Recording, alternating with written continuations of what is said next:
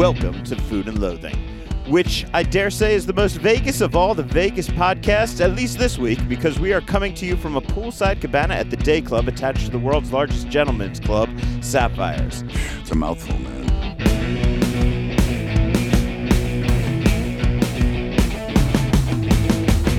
Just think for a second how many Vegas keywords I threw into that sentence, right? It sounds like I'm writing SEO tags or a clickbait headline or something, right? I mean, basically poolside, cabana, day club, strip club, gentleman's club, Vegas, Vegas, Vegas, Vegas. And honestly, if that was just clickbait trying to get you to read some lame recycled story with a Vegas spin, it would be sad and pathetic and emblematic of the state of journalism today. But no, that is not all just hype. It's simply where we are right now. And if you don't believe me, you will in a few minutes when the DJ starts her set. Or perhaps you'll believe my co-host for this week, Mr. Rick Moonen. Rick, describe where we are. Oh, my God. We are in one of the most gorgeous poolside cabanas that I've been in Vegas. I see the lifeguard chair. We're here early, so there's no action yet, but the place is immaculate, and it's a beautiful sunny day. No surprises here in Vegas on a wonderful Sunday. And we are here to tell a uniquely Las Vegas story about how some of the best chefs and sommeliers in Vegas once shared not one, but two kitchens at a topless club. To do that, we'll be joined momentarily by some top members of the local F&B community who once worked in that kitchen. And even before we get to that, however, we are joined. Oh, I should throw out there, if you're noticing Rich Johnson is not with us today, Rich actually has a real job. Rich is a very in-demand engineer, so he's off doing that. So, he couldn't call in sick today. So we are handling this on my own on the engineering side. So if it sounds like shit, Rich will be fixing it up, hopefully, in post-production. But, if there's stuff he can't work with, please cut him some slack. It's all my fault and not his. So before we get on to a great show, we're joined by one of our hosts for this episode, David Wax. Is it Wax? It's Wax, actually. Wax, excuse me. David Wax of Sapphires. David, how are you, man? I'm doing great. Thank you so much for having me today. It's really, really exciting to be with you. And I should have said Chef David Wax. No. Okay. No. So I've been involved in food and beverage for a very long time, but I do not proclaim to be a chef. Okay. I can boil water, though. I'm pretty good at that. Well, I've got a lot of questions. So you're the food and beverage director here at Sapphires, yes, correct? Yes. Okay, so I have a lot of questions about this job, which is just so very, very Vegas. But first, this is the part of the show where we talk about great places we've eaten over the past week or so. And as both our guest and our host today, which is very meta if you think about it, David, I'm going to start with you. Have you been any place really good to eat recently that you want to recommend? Absolutely. And they're right across the street from Sapphire, which makes it very convenient. I could walk over, get a little exercise. Some of the restaurants over at Resorts World I really enjoy. Carver Steak. Yep. I love going there, not only for its proximity, but for their menu, their service, the variety on the menu, and I think they do a very, very fine job. And Brezza Italian, I think, is wonderful as well. So I mean, I'm sure I'm not alone in that opinion. No, we love those places, and actually, the coolest part about that is that somebody from Carver Steak will be joining us here, right? Their wine director, Stephen Geddes is the head sommelier and wine director. He wears two hats. Yeah, and so he's over at Carver Steak now, but he was the man that ran that kitchen that I was telling you about at Men's Club and had a lot of great chefs working with him. Rick, where have you been recently before we get into the totally booby section of this podcast? Let me see. Where have I gone to eat recently? I can't even remember. I've been going to a lot of private events. I was at Thrive Aviation where I saw you earlier this week. That was one of the things that I did this week. I didn't go to dinner. There's a Mexican restaurant near my house that I go to, the one that I'm always trying to drag you into. But it just has really solid food. You sit at the bar. The margaritas are terrific. What's it called? Let's throw some love. Man, you know what? He doesn't remember. Yeah. That's okay. We'll get it into the end of the show. Yeah, right. I'll look it up on my phone. But you're not even being distracted by dancers yet, man, and you're already forgetting the names of restaurants. I'm just so happy right now. And I have a history of cooking for what we used to call them strip clubs, and whatever. Gentlemen's back clubs? In New York. When I was in New York City, Lal Pfeffer, this customer would come into the water club where I was the executive chef, and he's like, "Hey, I want you to come in and work in our kitchen, fix up our food program, at Scores underneath the 59th Street Bridge." So I'm like, "Lal, I can't do that. I can't." I'm famous. And finally, he needled me to the point. I said, "Look, you pay me cash. You can't use my name to promote anything. I'll come in and fix up your situation." So he did. So I started working at Scores, and they gave me money to go to all the other gentlemen clubs in New York City to see what they're serving for food. Now, this is 30 years ago. Oh man, that's probably that's when I was 30 hitting years ago. strip clubs in New York City. Yeah. Man, why didn't I know you? Oh, and then? they messed with me because it was all the organized crime. I mean, excuse me, folks. Let's call That's it all what right. it is. But it was there was guns at meetings. I drove an STS. It was a Cadillac. Just came out. It was a great little caddy. And the guys in the front, the valets and whatever. I just parked it right. They told me to park it right under the bridge, right over there, right there. And I said, okay. When I came out, pigeon shit had covered my windshield. I couldn't even see out the windshield. This was like my initiation. You're hazing into the strip club world. Yeah, so. Well, you know what's at that location right now in New York City, where Scores used to be? I have no idea. Sapphire 60th Street. It's a Sapphire. That's awesome. How about that? Well, Yeah. don't- And here we are again. See, it Make goes sure full you don't circle, park Al. under the bridge. Right? Exactly. And they have a fantastic steakhouse on property as well. I hope you got better valets. That's all I'm gonna say. Oh man. Well, look, before we get into this Sorry. more strip club history, just a couple things I've done. I got to throw out some love. I went to an escape room this week with a kid that I know and Sue and one of our friends' kids Yeah, that we those were are taking fun. out. That was a lot of fun. But right across from it, we dined at Barcode Burgers. I want to send some love to them. They've got great burgers going on over there. Also, I was checking out Rick, kind of not really up by you, but I went to Aliante Casino. Okay. And the reason I was up there is, I put out Neon Feast, and a lot of people, I always say to people, if anything's missing, let me know what's missing from the app.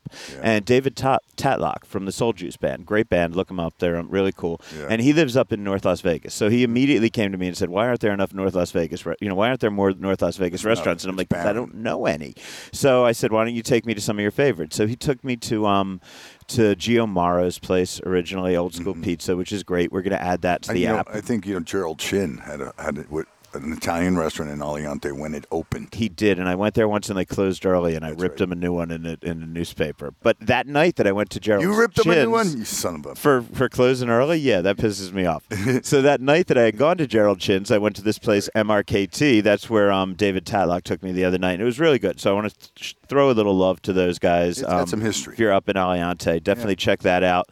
Also went over Barcode Burgers. Those folks own a place called Gambit over in Henderson, and it has a jazz speakeasy steakhouse in there called Gatsby's. It has a gaming bar called The Bank.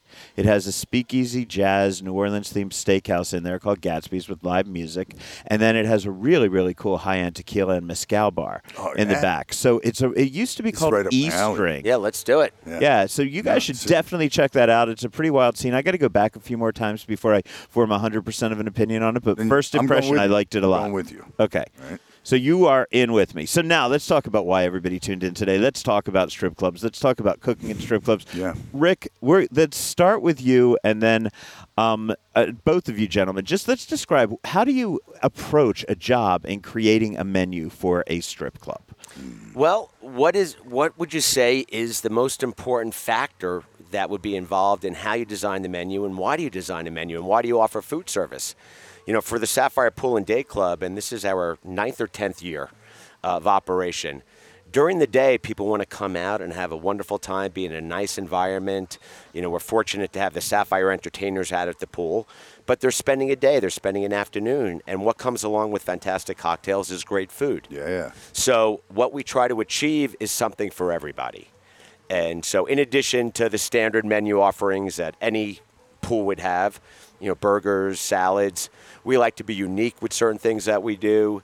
We like to be a little bit different than some of the other pools as well. I'm going to zero in probably in another segment that we're going to record a little later about pool specific. But right now, I want to go a little more general about the life of, because you also handle food and beverage indoors as well. Correct. Right? So let's talk about it in a higher altitude level here. Like, just who is the customer that you're feeding when you're feeding a gentleman's club audience? Because now I'm going to show you a little later, the guys who were over at Men's Club, they did an insane menu, right? Like 5 raw bar preparations, crazy steaks, things like that. And we've had a lot of gourmet. So gourmet strip clubs they've come and gone. Right. Actually, Dennis Rodman quotes one of my reviews of Treasure's Steakhouse in his own book on page 5. So, I've been reviewing high-end places. Right. But I feel like in this day and age, people are getting more down to finger food, snack food, stuff like that. So, well, our goal inside with our food service currently is to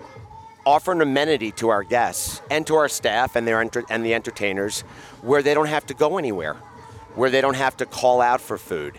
We would prefer that a guest continue to remain at the club and get, a great pizza or a great salad and not say, hey guys, I want to go get some food and leave.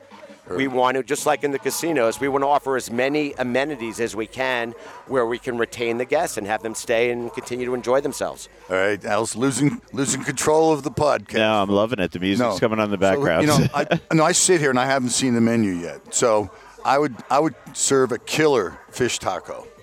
And I think you'd sell them by the just for the joke. There's a dirty joke in there. I'm sure. No, there's nothing. No, that's so funny.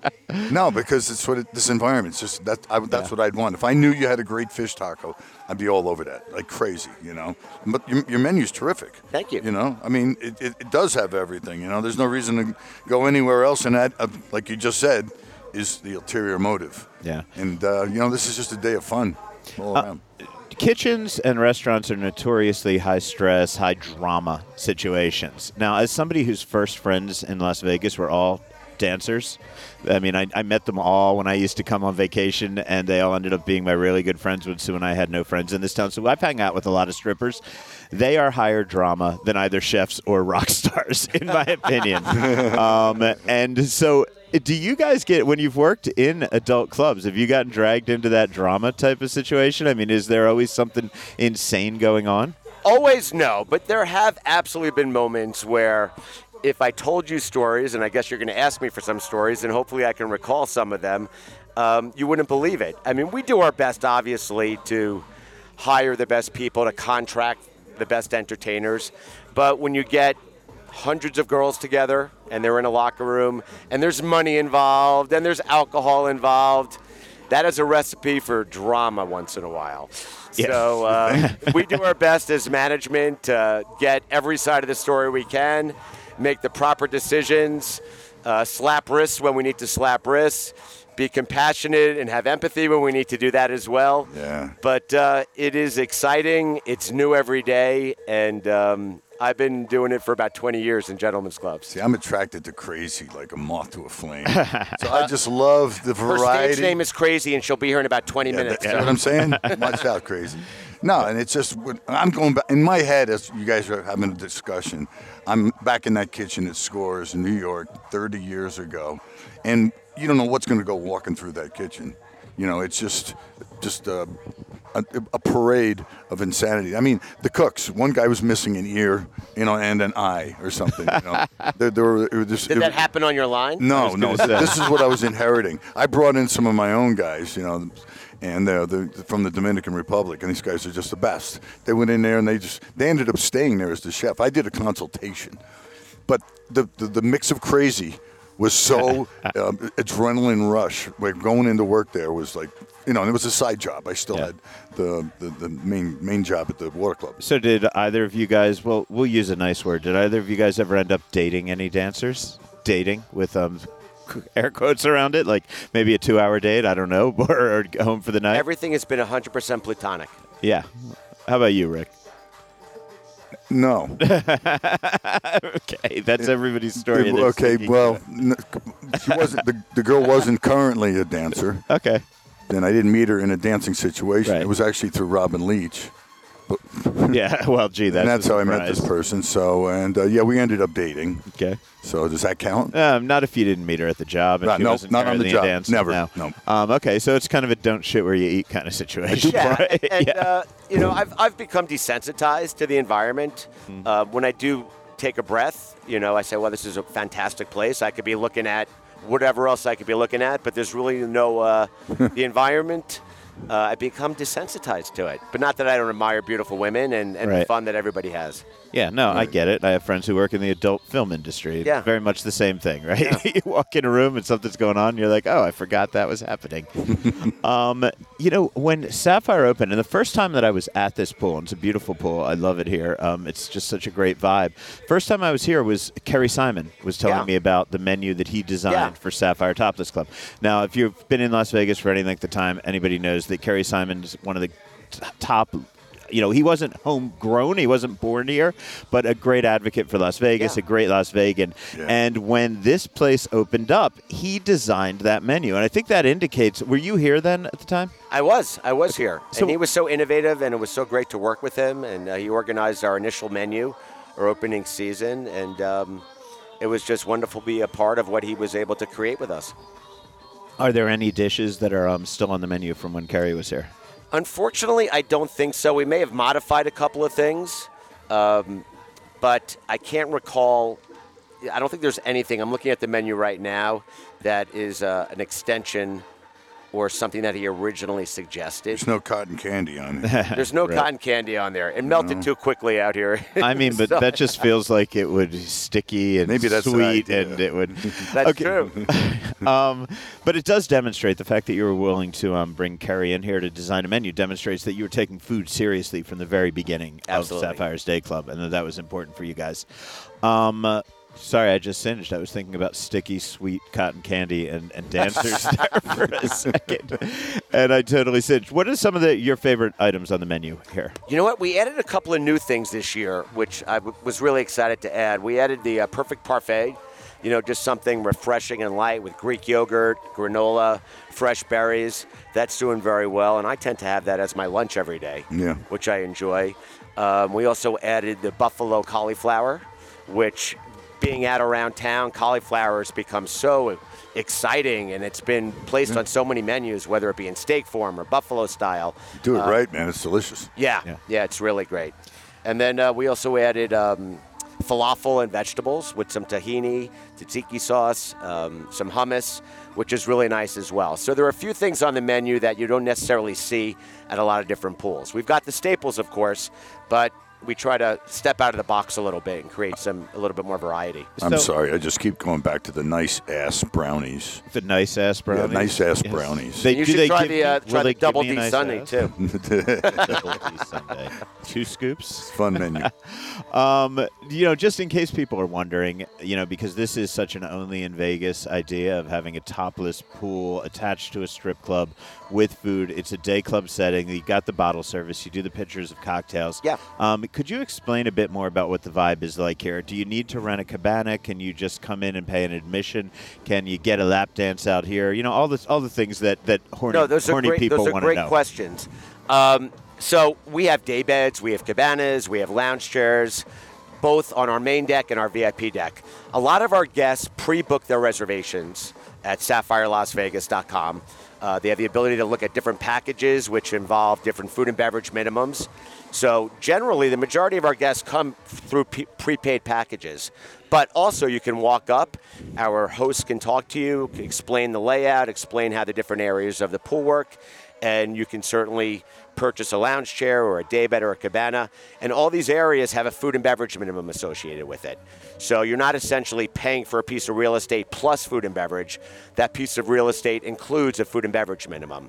And we are definitely very competitively priced against our competitors. I'm going to stop you right there, and I'm just going to ask the question that a lot of people don't like to ask because people don't always give you a straight answer. And if you can't give me a straight answer, that's fine. Okay. But where's it start? I've written so many day club kind of situations where, I always say starting at. Cabanas start at. Daybeds start at. Lounge chairs start at. Because I realize that during weekly, depending on whether there's a Super Bowl in town or whatever, it does in fact change. But what are the starting minimums? Well, today is Sunday, so the lounge chairs on our main deck are $75 plus the service charge, so it comes out to $92. And that includes $75 in food and beverage. Oh, wow. Based upon our menus. Right. Day beds are $250, cabanas are $600, and the VIP deck, lounge chairs are $100, day beds are $350, and the cabanas are $750. Okay. I like to give people a starting point because there's nothing worse than when you go, okay, I'm going to do that, and then you realize it's way out of your league. No. And the other problem is a lot of times people assume things are going to be way out of the league, and they're not. So, these are all just starting points, but if you're thinking that you want to come down here. And then the big question, we know it's topless. Correct. Your entertainers from the club wander around, and hopefully I'll be seeing some shortly if they are, but right now we're here before. The great thing about our club, we've all been to other day clubs, and they're all fabulous. But it tends to be a majority guys, and they're all hitting on the same women. Yeah. we flip that on its head here at Sapphire because we have the entertainers here at the pool that want to engage with the guys. The guys don't have to do the work. It's the entertainers that are doing the work. Yeah. So and then if I want to dance? There are no dances at the pool itself. It is topless. So that's why we're attached to the world's largest gentlemen's club.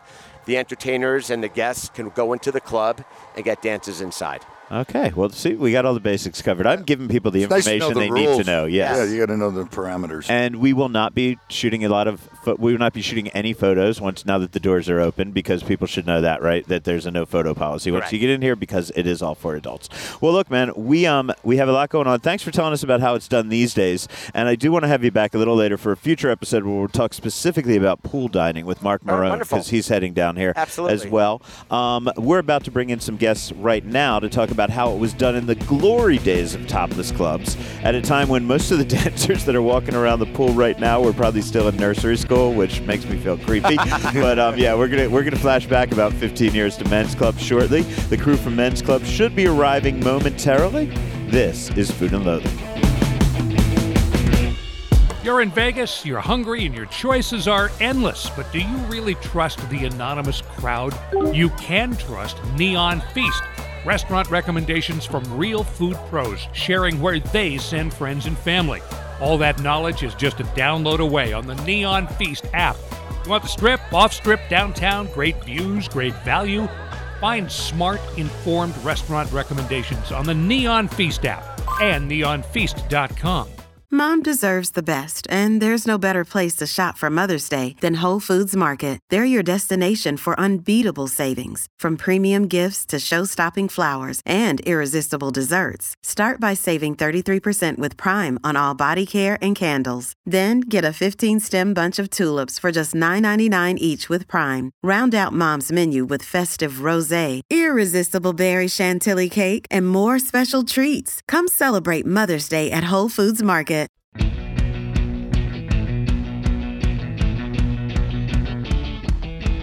Hey, it's Rich back at the Food and Loathing Studios, and since Al seems to have forgotten, I'll let you know that we will both be at Bottle Rock in Napa, California this weekend, checking out all the music, wine, and food.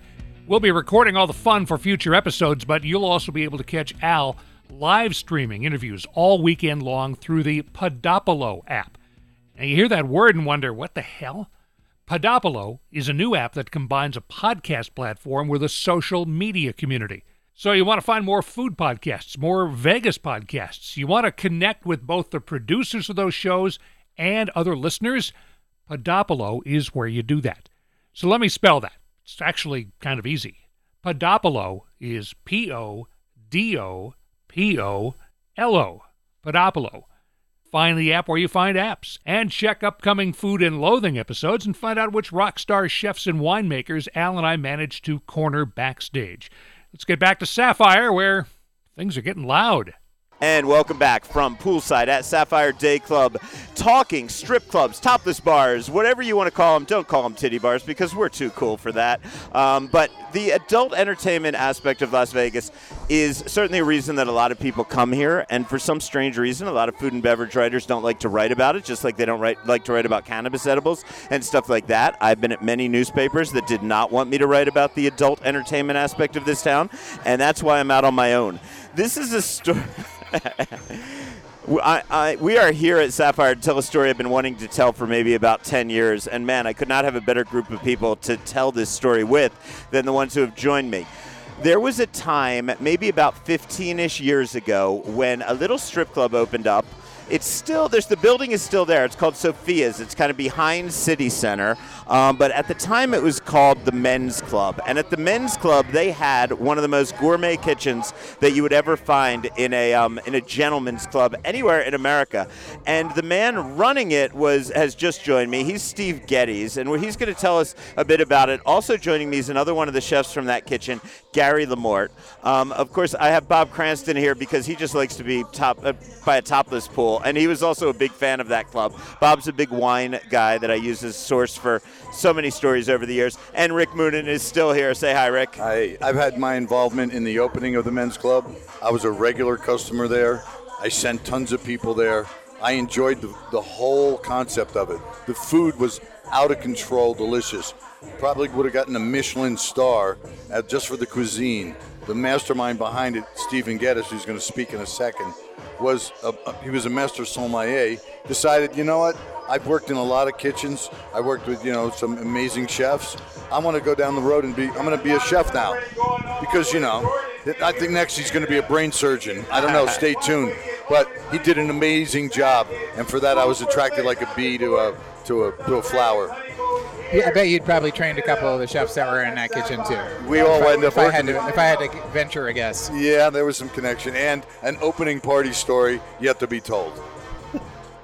Okay, well, what's really interesting, and Steve, man, first of all, welcome. Thank you for joining me. Pleasure to be here, Al. Can we hear you? Which mic are you Pleasure on number 2? You're on number 2. Go ahead. I believe I'm number 2, yes. Yeah, there you are, man. Thank you. All right, so really great to be here, Al. I mean, we've been friends for a long time, and this story is really about Vegas. This is about what's possible in Vegas and the extremes and the depths of entertainment boundaries that Las Vegas stretches at any given time. And that's what started this craziness at that place. What's really interesting to me is that so many of the chefs that worked at Men's Club have gone on to be great chefs in their own right. For those who do not know Steve, who's sitting right next to me right now, he not only ran Men's Club, but he has worked in some of the best kitchens in Las Vegas. He's also a master sommelier. Steve, run through some of the places that you've worked. Well, I've worked for Charlie Trotter, Charlie Palmer, Mark Miller. Andre's been my mentor since I'm a little kid. Just been lucky to open and work in restaurants in New York, Miami, Los Angeles, San Francisco, Cincinnati. Las Vegas, Cincinnati.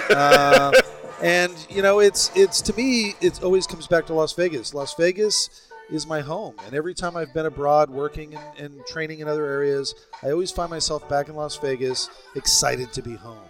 And the one thing that separates Las Vegas from anywhere else in the world is that anything is possible.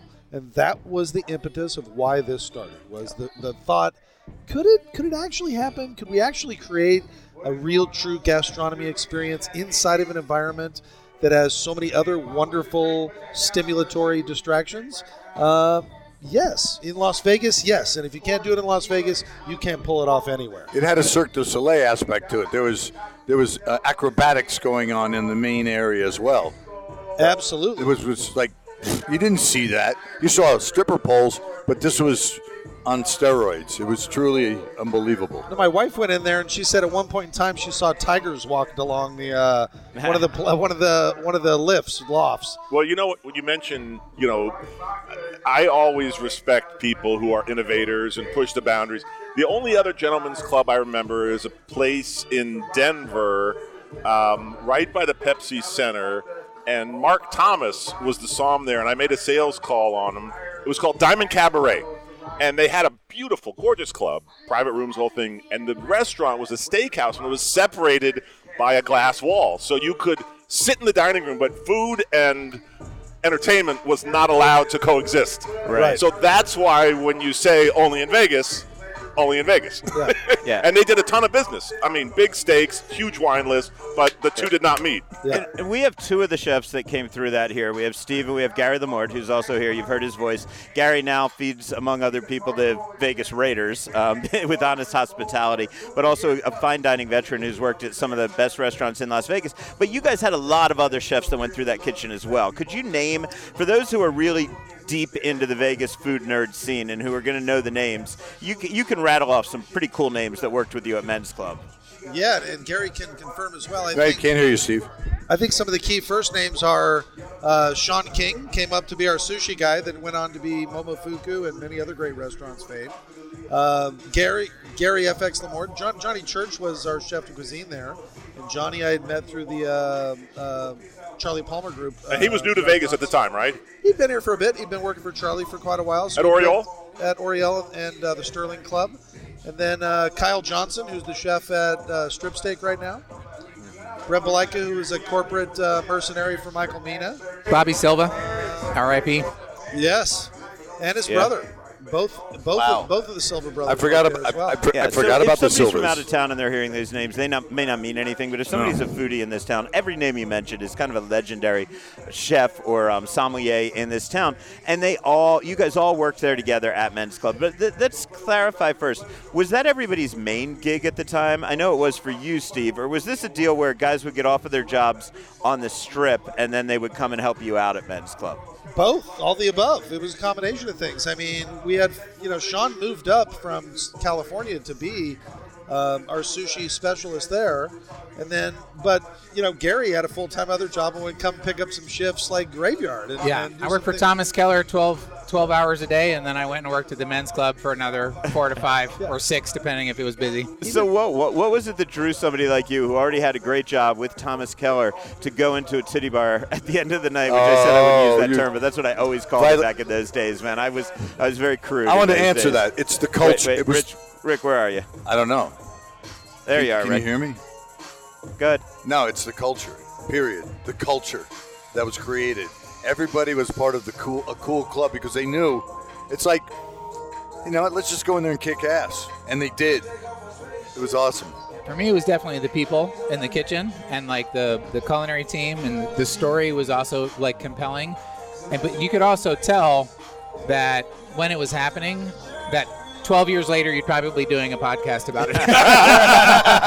There was some crazy stuff for sure. 15 years later. 15. I mean, we were doing crazy things like blind tasting 15 soy sauces to pick the soy sauce. Yeah. I mean, Ingrid Bingus came in and vetted the place.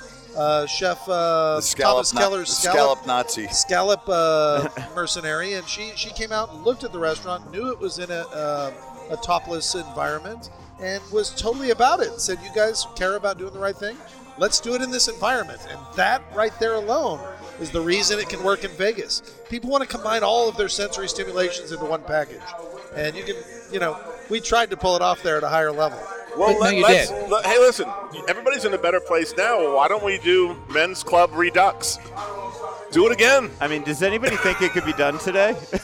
I think it actually has a No. higher chance of success now than which is then. why I asked. I think now I think it's it does almost have a higher the complete reversed highest level of true cabana dinner show / cabaret of the old day. Well, look at you bring it back and look flip at the it Betty Page success style. of it'd be Mayfair. badass. Look at the success of Mayfair and Delilah. I mean- Why couldn't you add a burlesque element with some really great food? It would be fabulous. I mean, I have to It'd be tell you, the insane. reason I don't think it would work today is honestly, I don't think strip clubs have the cachet and have the money being thrown at them that they did 15 years ago. I mean, I used to review strip clubs professionally. There were probably twice as many as there are right now. You could go into them at 1 in the afternoon or even 11 in the And they'd be morning, packed. and every single one Yeah. of them still had Yeah. dancers on stage. Yeah. There was a lot more money. The women who might be drawn to that type of career were not able to have OnlyFans jobs. Instead, there were no cabana bartending, cabana waitress jobs, which pay very well to beautiful women. So that was like the place for beautiful model women who wanted to make a little extra cash. I don't know that the money is flowing in strip clubs the way. Here it does seem to be pretty happening at Sapphire today, but generally I don't think that it would work to that degree. That's just my thought on it. I wouldn't do a strip club with good food. I'd do a great restaurant that had topless chicks. With the burlesque Like element, yeah. vibe dining extreme. Something very French Riviera. Sophisticated and toned down a little bit. Yeah. So, John Church, who couldn't be here today, but he worked in that kitchen, he's had sent us over some of these menus. Now, you had a full raw bar menu, which is crazy. You have oysters, poke, tartare, ceviche. You could do it with black tiger prawns, all kinds of things, but you had all sorts of different preparations for each fish. So it was like pick your fish and then pick your preparation. Is that how you did it, Steve? Yeah, the backside of the menu was broken up into traditional and non-traditional. Steve. Number two, check sound. Yes. So, the menu was broken up into traditional and non-traditional. So we'd have our ingredient, like diver sea scallop carpaccio. And then the traditional flavor would be more of like a crudo, basil, red chili, balsamico. And then maybe the non-traditional was tarragon, fennel, Riesling as its components. So we would take the ingredient, make it ingredient-driven, and then do a traditional pairing of it, flavor profile rendition of it, and then more of a non-traditional. And then underneath it, each one of them had their pairings that would go with each one of those.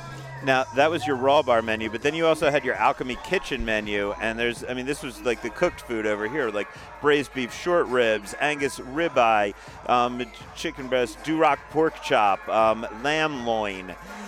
I mean, this is just absolutely insane. Down to like a pork cutlet sandwich, but I mean, risotto, a mixed seafood risotto at a strip club, steamed Maine lobster with Russian banana potatoes, lemon and butter at $30 per pound. Al, you're making me hungry. I mean, Hey, pizza's here. Where's the pizza? pizza Yeah, just pull it, arrived. open it up. Let's eat pizza. We got a delivery, folks. Yeah, so we're going to eat some Sapphire pizza. So, man, Steve, at the time, you were coming out of what restaurant, and they hired you to do this? Well, Oriole was my last wine project, and I woke up one morning and I said, I hate wine. And so I went back into the kitchens, and I had just left, I think, Alizé at the top It's the of the wrong Palm. pizza. I was working at both Alizé She at got the the wrong Palms one. and Lupo at Mandalay Bay. And, it's kind of it's kind of a little bit of a melancholic story of how this all came about. One of our opening wine runners at Oriole was a guy named Martin Jank. And Martin was supposed to be the opening wine expert on this project. And I was about to go to Greece on a wine project, and I got a phone call from a fellow master sommelier who ended up doing the wine program there named Darius Allen. And he said that Martin just passed away, a very young, untimely death. And so Martin passed away, and I was off to Greece, and I thought about it quite a bit because Martin was quite a bit younger, and it was definitely a young life that had been kind of wasted and gone too soon. Somebody who we had really, really enjoyed the time spent with. And I was looking for my first real chef job, and I really had a quandary over this because, I'd worked for all these celebrity chefs, and it's like, is it okay to do this? This is forbidden fruit. This is a water that people are going to be like, why are you doing this? And there's a tremendous amount of controversy. And then because I'm Las Vegan deep inside, I said, you know what?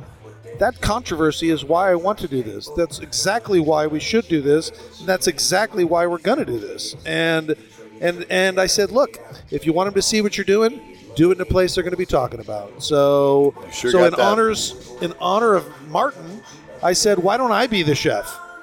And literally it went on that way. Well, if you don't take chances in life, you never get anywhere. And as I say, being a pioneer, being the first at something, is always something to be proud of. And if you don't take chances, when I watch that Jim Carrey movie, The Yes Man, I says, that's me. I'm going to be anytime somebody says, you want to do this? I'm going to go, yes. You want to move to Vegas? Yeah. You want to do this? Yeah. Right. So just say yes. So I agree with that. That's why we're doing this podcast. When everybody said, Al, that's the dumbest fucking idea ever, I said, yeah, let's do it because that's what makes it fun. Rick, you used to go there as both a customer. Did you consult at all? Were you a consulting chef over there? Or No, but there was an opening party. I'm going to let me lead this story real quick. Steve. Real quick. Just I'm going to open this up. No, put that up. Put your mic closer to your mouth. All right, so Rick and I had become friends when I became a taster for one of his books. And then I found out we were doing this project, and we were really excited about having Rick do the you worked for opening me food. for a while at my restaurant. No, I worked after that. Okay, got the time. So I worked after that. I came and worked in the pastry department after Yep. because the pastry chef we hired there at Men's Club was terrible. Yes. And I was like, oh my God, this is so bad. I can do better than that. And you so did. I went back into the kitchens and went into pastry then. But what happened was we wanted to do an opening party of something awesome, and we didn't have our kitchen, so we hired you to come and do it out of the little booth that was totally It was like a tent booth, Are you totally kidding? illegal. oh my God! We had no health department showed up on the scene. No, we're using a slop sink for a hand wash, and I mean it was. Listen, we food took was so precautions. good, we were though, man. professionals, but we weren't supposed to be there. And I had like all kinds of past hors d'oeuvres. The people that were at the party had to be wearing a hard hat. It was like they were going to have this party come hell or high water. Yeah. And then we got raided. We had to all just like. Oh, security at the vacate. front gate said Something. Health department is here, fire department's here, That's right. and we had the Jeep loaded before anything happened. By the time you got back there, it was like You remember this? The guy sniffing Right around looking for a child that had been. He was like, what's going on here? I know something happened here, but I can't figure it out. I smell foie gras. Yeah, he's like, I smell food. That can only happen if somebody rats on you. Because the health department doesn't make random show up. Somebody had to. Well, come on. Somebody ratted on you. I mean, look. I like the conspiracy theory. Why not? You got to name names. Hey, you look, you know who it had to be. Look, I got a phone call before it was open at 2:00 in the morning and had to run down because the fire department was there. And there was, accelerant splashed all over the place. So, yeah, that kind of shit happens in crazy money environments like that. Wow. So, yeah, it's definitely a very Vegas kind of vibe. Yeah. So, that's only a teaser there. You had something other than these fantastic kitchens, and I didn't remember it until some of my friends started posting on social media when I said I was going to be here. You had the excuse booth. And that was great. That was priceless. That was priceless. the best. This booth was probably the funniest damn thing that I've seen in a strip club ever. Could you explain that, Steve, and where it came from? Well, first of all, I bet you wish you were in the excuse booth right now because we could just turn the background into anything we exactly wanted. Yep. And that was what it was. You'd walk into the soundproof booth and you'd dial in your background music or whatever it was. Yep. You're at the airport. There's airport noises going on in the background. And you make your phone call and say, hey, I'm running late. My event's not happening. Now, I wish that was my idea, but it wasn't. But it was genius one way or the other. Did Cleve? It was. Did Cleve have one of those at the Gentleman's Club in Reno? Who? Cleve. Who? Yeah, exactly. First names only. Okay, so there was a men's club in Reno, right? No, that was the Gentleman's The Club. Gentleman's Club. Okay, but by the same owners? Yeah, same guy. Okay, cool. I think it's still going. Oh yeah, it's a still powerhouse. successful. Great One of the powerhouses calendar. up there. Great It's the calendar. Sapphires of Reno. Okay, so let's get down and dirty. This is some shit that everybody wants to know. Of all the chefs we named 6 or 8 of them, so you don't have to name names. But of the chefs, the famous chefs and sommeliers that we mentioned before, how many of them banged a stripper during their time there? I got to say at least half. At least That would half? be my guess. That would be my guess. Well, I mean, my philosophy in life is everything men do. I don't know, but I mean Stephen, guys, am I right? Everything men do is for Currently pussy, employed right? at the men's club at that time, or just a stripper in general? No, Probably no. a combination Good of. question. I'm Thank you. basically asking who went to work to get laid, right? Who was basically spending most of their I time don't trying think to. it was I mean, maybe- necessarily that, but I think there was some, happen circumstance that would happen. I'm sure the obviously. blonde kid did well. Sorry, say that I'm again. sure the blonde kid did well. Surfer? Yeah. Yeah. Surfer boy? Oh, All the sommeliers with mohawks. the pretty boy. How much drama did you guys have to deal with? Was there constantly dancer fights that you had to deal with, and were you getting glitter in your food? I mean, down and dirty. What was it really like in the trenches? I personally didn't experience any. It was a pretty professional work environment, honestly, for me. I mean, the greatest distractions were if you were, not only did it have this huge menu, but we would also completely style people out. And there'd be multiple chefs cooking for VIPs and multi-course tasting menus and all that stuff. And I'll tell you, the most trouble I ever got into at the men's club was cooking for a bunch of industry peers. And we're doing this tasting menu, and it's probably 3 a.m., and everybody's having a good time, except for me. I'm working. And I'm running food back and forth from the kitchen to the dining room, and we're spieling them, and they're obviously having a really good time. And as I'm walking from the main dining area back to the kitchen, there was this acrylic stage that was above your head. And I just happened to be walking underneath somebody who was very attractive and waving at me, right? So I'm looking up and I'm smiling and I'm like, you know what? This is really cool. I'm styling my friends out. We're cooking, making girls hanging from the ceiling, waving at me. Wham! Walked right into the glass door of that huge wine rack. And I don't mean I walked into a little bit. I mean I was looking up and I hit that thing Face plant. full force. Full force. Chefs dropping the food is one thing that always gets me excited. When a chef wants to deliver his food to the table, it doesn't happen very often. I've had Wolfgang Puck do it. Jeremiah Tower used to always bring my food to my table because we were good friends. But when a chef does that, I think it's exciting. I wish more chefs would do that. Get out of the kitchen. Go see a guest, for God's sake. I thought you were actually talking about them dropping the You food would no. into a door. It's a restaurant term, as my associates know. I gotcha. Okay, so how long did that last? How long was the glory days of the men's club? I think it was 6 weeks. 6 weeks. Yeah. 6 weeks. It seems like it was. The novelty ran off in short order. Quick. It was. No, it had to be longer than that. It was. I would say the real fun was the first 6 months, and then it ran into, the challenges that a business that isn't quite doing the business that it was anticipating to do run into it. It happens in many different types of businesses. It just happens to be a lot more competitive and costly in that environment. It was no. I'd say 6 months. Let's point the finger. Who screwed up? I blame the taxi drivers. Who screwed it up? I blame the taxi drivers. No, this was, Jay, to clarify to those listening. I'm kidding. I love taxi drivers. My Yeah, but mom I was a taxi driver. I want to make people accountable. Go ahead, Rick. There's no drive-by traffic. It was tucked Right. away. It was in an armpit of a neighborhood. You had to know to go there. Yeah. You know, so there was absolute destination, and there was just a miscommunication on how to get customers there.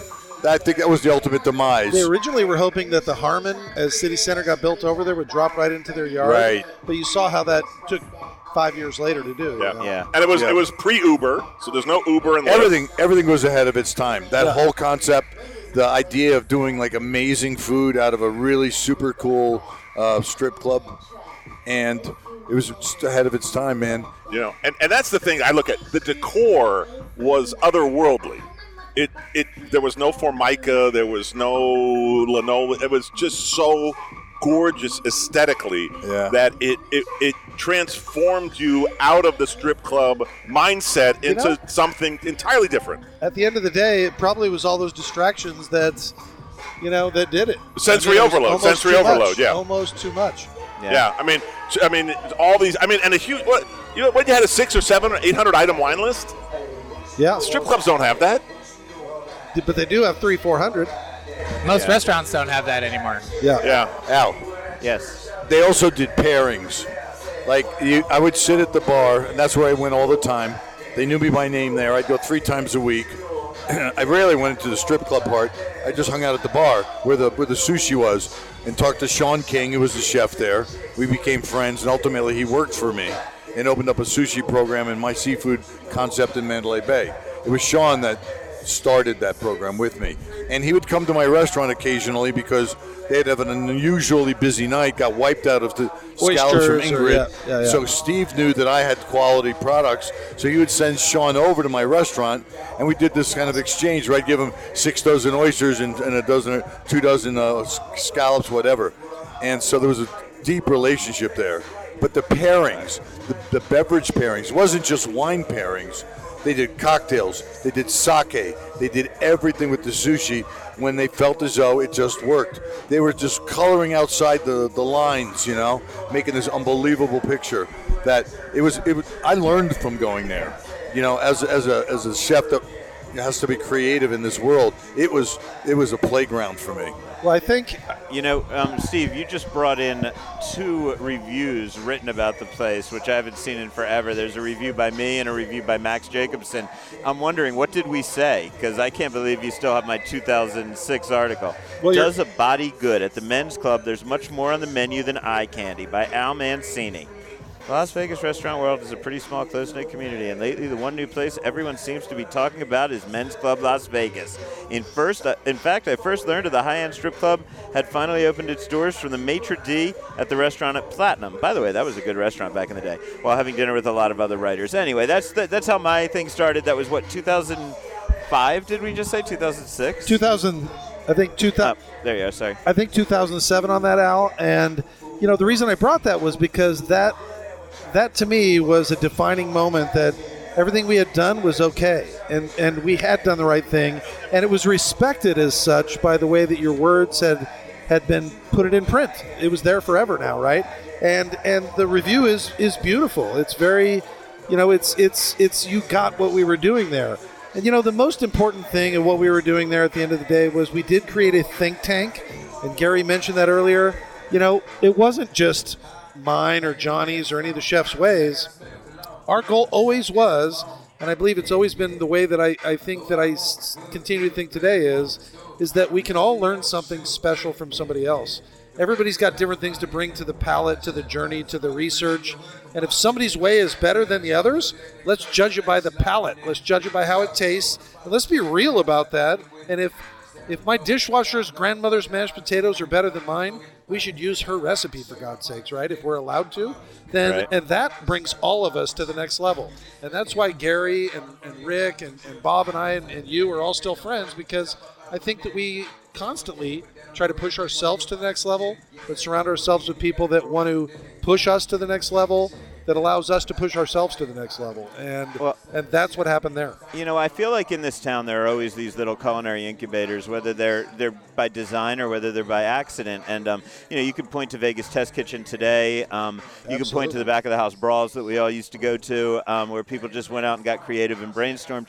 But in a way, even though it was in the middle of this super high budget, bajillion dollar fucking thing where everybody was in there with expense accounts, I feel like because it was so out of character for great chefs and great wine people to be in a strip club, that you almost had this indie spirit and this independence and this ability to fuck around, because it was just so fucking bizarre what you were doing to begin with that, like, why play by any rules at this point? Yeah, we definitely didn't have to worry about playing by any sort of playbook that was in place already, that's for sure. Was anyone in charge, actually? Was there a person who ran the place? At the end of the day, my palate was the final decision? No, if we were on the border of something? From the business, running the business of the business. Did anybody run it? We're not talking about the business aspect of things. We're talking about gastronomical pursuits. We're talking about food happiness. So I guess that explains why it didn't freaking survive. We're talking about food and breasts. One of the Charlies I worked for said something once that was very important. He says, "Look, as long as you do the right thing, the money will come. And when the money comes, then you can worry about all the little fiddling of the business part." They didn't have the critical mass they needed for that business to happen. They just didn't have enough people here to drive that cost. Well, honestly, I feel like it was a little bit of Vegas history. I don't know that we learned anything about how it worked, but that wasn't my goal. It was really to sort of commemorate for people who don't remember this, because we're in a town that we just tear shit down and nobody tells the stories anymore. Are there any other stories from that place that you guys really think we need to remember and we need to put down for the dozens of people? Come on, throw somebody under the bus, baby. Throw somebody, and only first I'll names. share the only story that was fun when I walked out and said, just like the Gary's walking into the window story. I remember walking out. It was a door. It wasn't normally there. It was open. Okay. Yeah. The glass I blame the sommeliers. It was definitely them. They were drunk. One was probably, banging a stripper in the VIP room. That's my guess.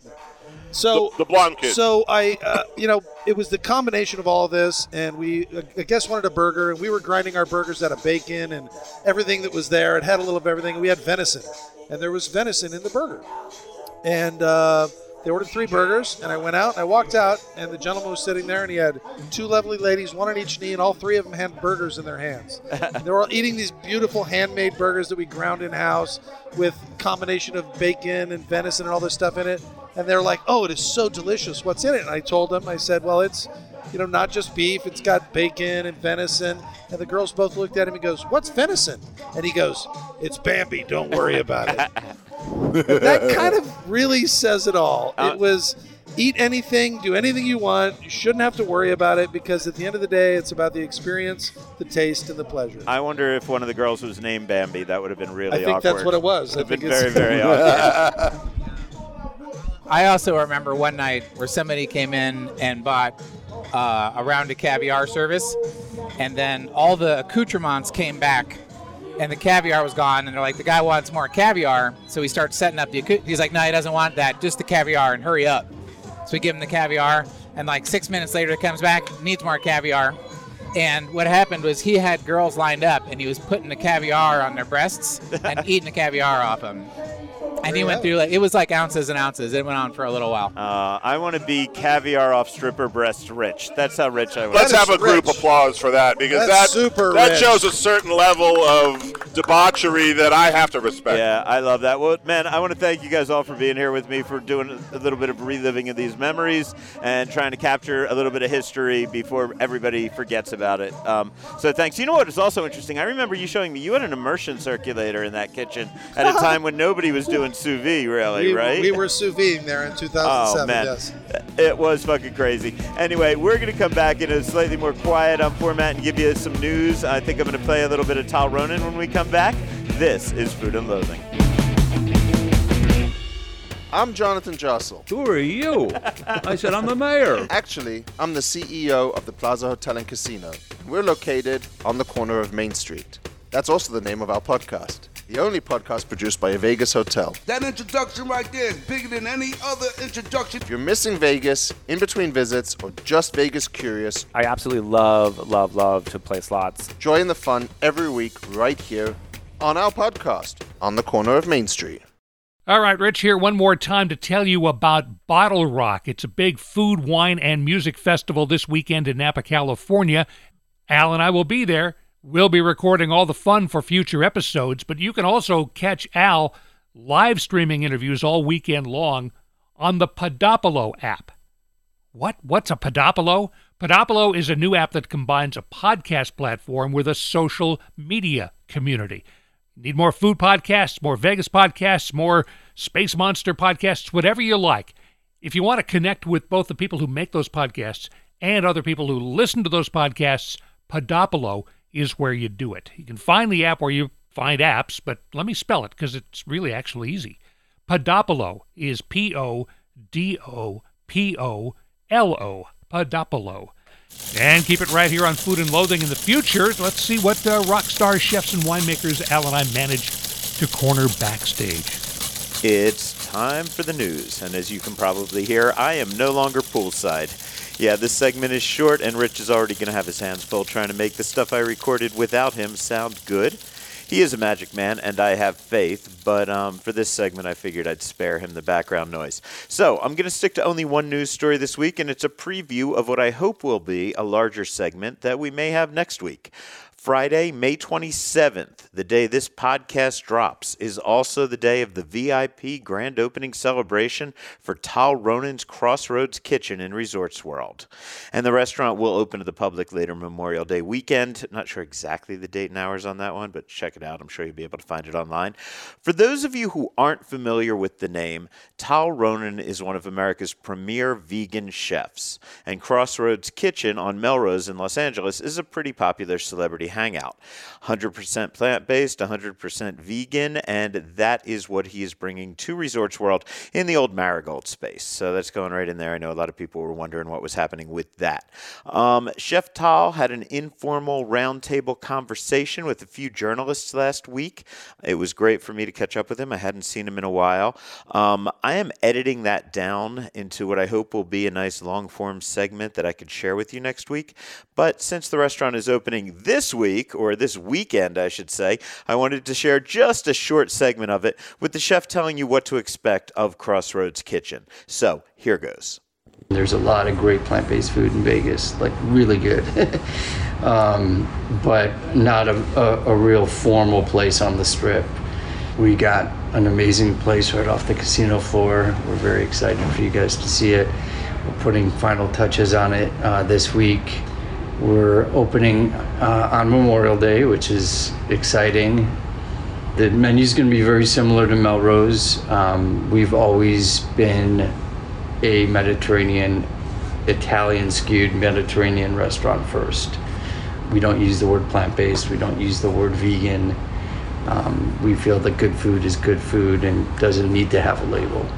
So there's no obvious cues on the menu or in the decor or anywhere in the Crossroads experience that you're eating no animal products, all plant-based. The menu, it reads very much like a traditional menu, right, at an Italian restaurant, or it's got your appetizers, your pizzas, your salads. What's been really important for me is to create food that's very familiar to people, because a lot of people want to dabble in plant-based, but they might be a little intimidated by either ingredients or how difficult it could be to prepare at home. So we wanted to create dishes that people would recognize immediately. So you'll see things like fettuccine alfredo, you'll see things like Caesar salads and all of that, because it makes people comfortable. For Vegas, we wanted to elevate things a little bit even more, so we added a dish I'm really excited about, which is the chestnut foie gras. And it's really simple, but comes together just like foie, both texture-wise, flavor-wise. It's literally chestnuts that are roasted, and porcini mushrooms, some shallots, white wine. They get cooked down together, come together. They get buzzed, and we form them in these silicone molds and serve them over a Cabernet Demi with some fresh grapes. And it's a very luxurious dish. Same with the chips and caviar, classic, right, for Vegas to have some sort of caviar service. As the chef mentions, if you look at the menu, and actually you can find the menu on our social media pages. You could also see Scott Robin at Vital Vegas retweeted our photo of the menu, which is great. I mean, we love it when Scott shares our stuff, so thanks, Scott. But anyway, if you look at that menu, what you're going to see is that the names of a lot of dishes, they look like they contain animal products, or maybe just the names of animal products. So you'll see foie gras, you'll see caviar. Rest assured, this is 100% plant-based. I know that pisses a lot of people off when it looks like it has meat in it, or it looks like it has an animal, and you wonder why they're using faux meats, or why they're doing that, why they say there's pepperoni on the pizza. Look, that's a debate for another day, and I enjoy that debate, but I feel like we've had it a lot anyway. And here's the deal. When you're walking into a restaurant by one of the world's best-known plant-based chefs, and this is the guy that did all of Steve Wynn's vegan menus for him like 15 years ago, however many years was, you should just rest assured there's not going to be any animal products on it. So if you don't like the way he labels things, fine. I get it. I kind of have been in that camp before, but I'm really excited to try his food. I like the fact that he's just trying to create something that's open to everyone. And, you know, for a vegan chef, he is very much open to the fact that you can just go vegan one day a week, or you only want to, just reduce your animal products. And he's happy for cooking for people like that. And that's really the folks that he is trying to welcome into his restaurant. So you don't have to be a hardcore vegan. It's not like you're making a statement by going there. You're just going there for yummy food. I'm looking forward to it. And I hope that we will have much more of that roundtable discussion with Chef Tal, or maybe even have him on the program sometime soon. So that is about it for this episode of Food and Loathing. Thank you to all of our guests. First of all, Rick Moonen for co-hosting, Steve Geddes, Gary Lamort, Bob Cranston. Thanks to all of those guys. Thank you to everybody over at Sapphire's Gentleman Club and Sapphire Day Club. We had so much fun being over there. It was a blast chatting with everybody. Thanks to, who am I forgetting? Who am I forgetting from over there? David Wax. Yes, thanks so much, man. It was such great hospitality, and thanks to all the Half Naked performers who were out there, and to Megan Fazio, who was celebrating her birthday right next door. We had a total blast with that. Also, please tell a friend about Food and Loathing and spread the word on social media. Find all the handles on my website, theneonmohawk.com. You can also reach us directly by email, info@foodandloathing.vegas. And if you haven't done it yet, download the Neon Feast app and use it to find your next dining destination. Whatever you need, whatever you want, you'll find it at Neon Feast. Restaurant recommendations from people you could trust because they know what they're talking about. It's refreshing. If you can't get enough of my voice and would also like to see my pretty face, you can see me on the CW Las Vegas every other Wednesday morning at approximately 8:15 a.m. And you can catch me now and then at the Neon Feast Update. It's actually called the Neon Feast Foodie Update on The Vibe, 99.7 here in Las Vegas and 98.1 in the High Desert and 98.9 at the River. And on behalf of producer Rich Johnson, who is going to come in post-production, I am Al Mancini, reminding you to stay hungry.